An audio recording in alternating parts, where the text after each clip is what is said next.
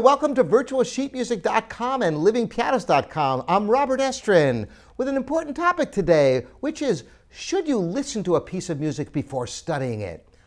What a great question. There are many schools of thought on this, and I want to cover them today for you so you have a good handle on what is best for you.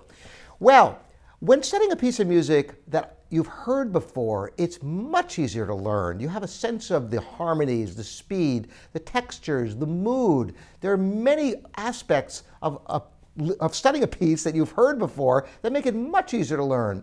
So on the plus side, sure, it makes it easier to learn. However, there aren't always opportunities to listen to a piece before studying it. Let's say, for example, you have a composer friend who writes a piece of music for you and nobody has ever recorded it. Or maybe there's another piece that you can't get a recording of. So it's absolutely essential that you have the skills to learn a piece of music without hearing it first.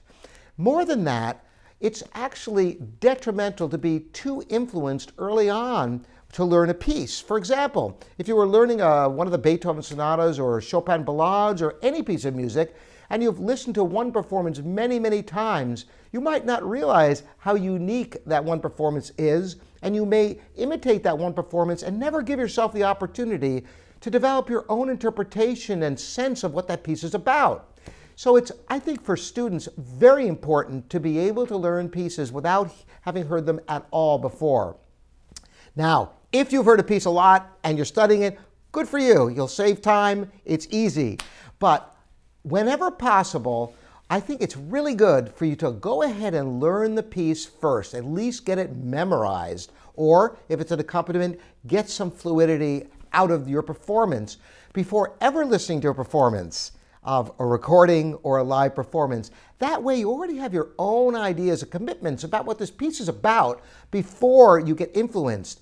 Then, after you can play it, even if it isn't totally polished, but you basically have it going, listen to a variety of recordings so you get a sense of the range of styles and interpretations that other people bring to the music. That is an ideal situation for a student. And other times, if you had a piece that you're familiar with, all the best, go with it, enjoy it, but try to listen to other performances so you realize there's more than one way to play a piece. Thanks so much for joining me, Robert Estrin, here at virtualsheetmusic.com and livingpianos.com.